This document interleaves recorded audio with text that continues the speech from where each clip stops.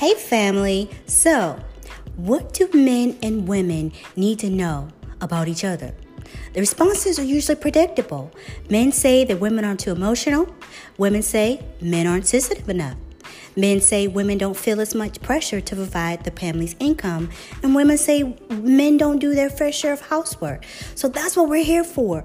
Pep and Keisha's here to discuss these topics, discuss these different roles, discuss these different things that we deal with every day in our relationships. So whether you're a couple, whether you're newly married, whether you're premarital, we are here to help you determine what it is that makes you tick. Help you see that what will keep you being a success in your relationship. So take a listen to everything that we have to offer. Check our website and tune in next week.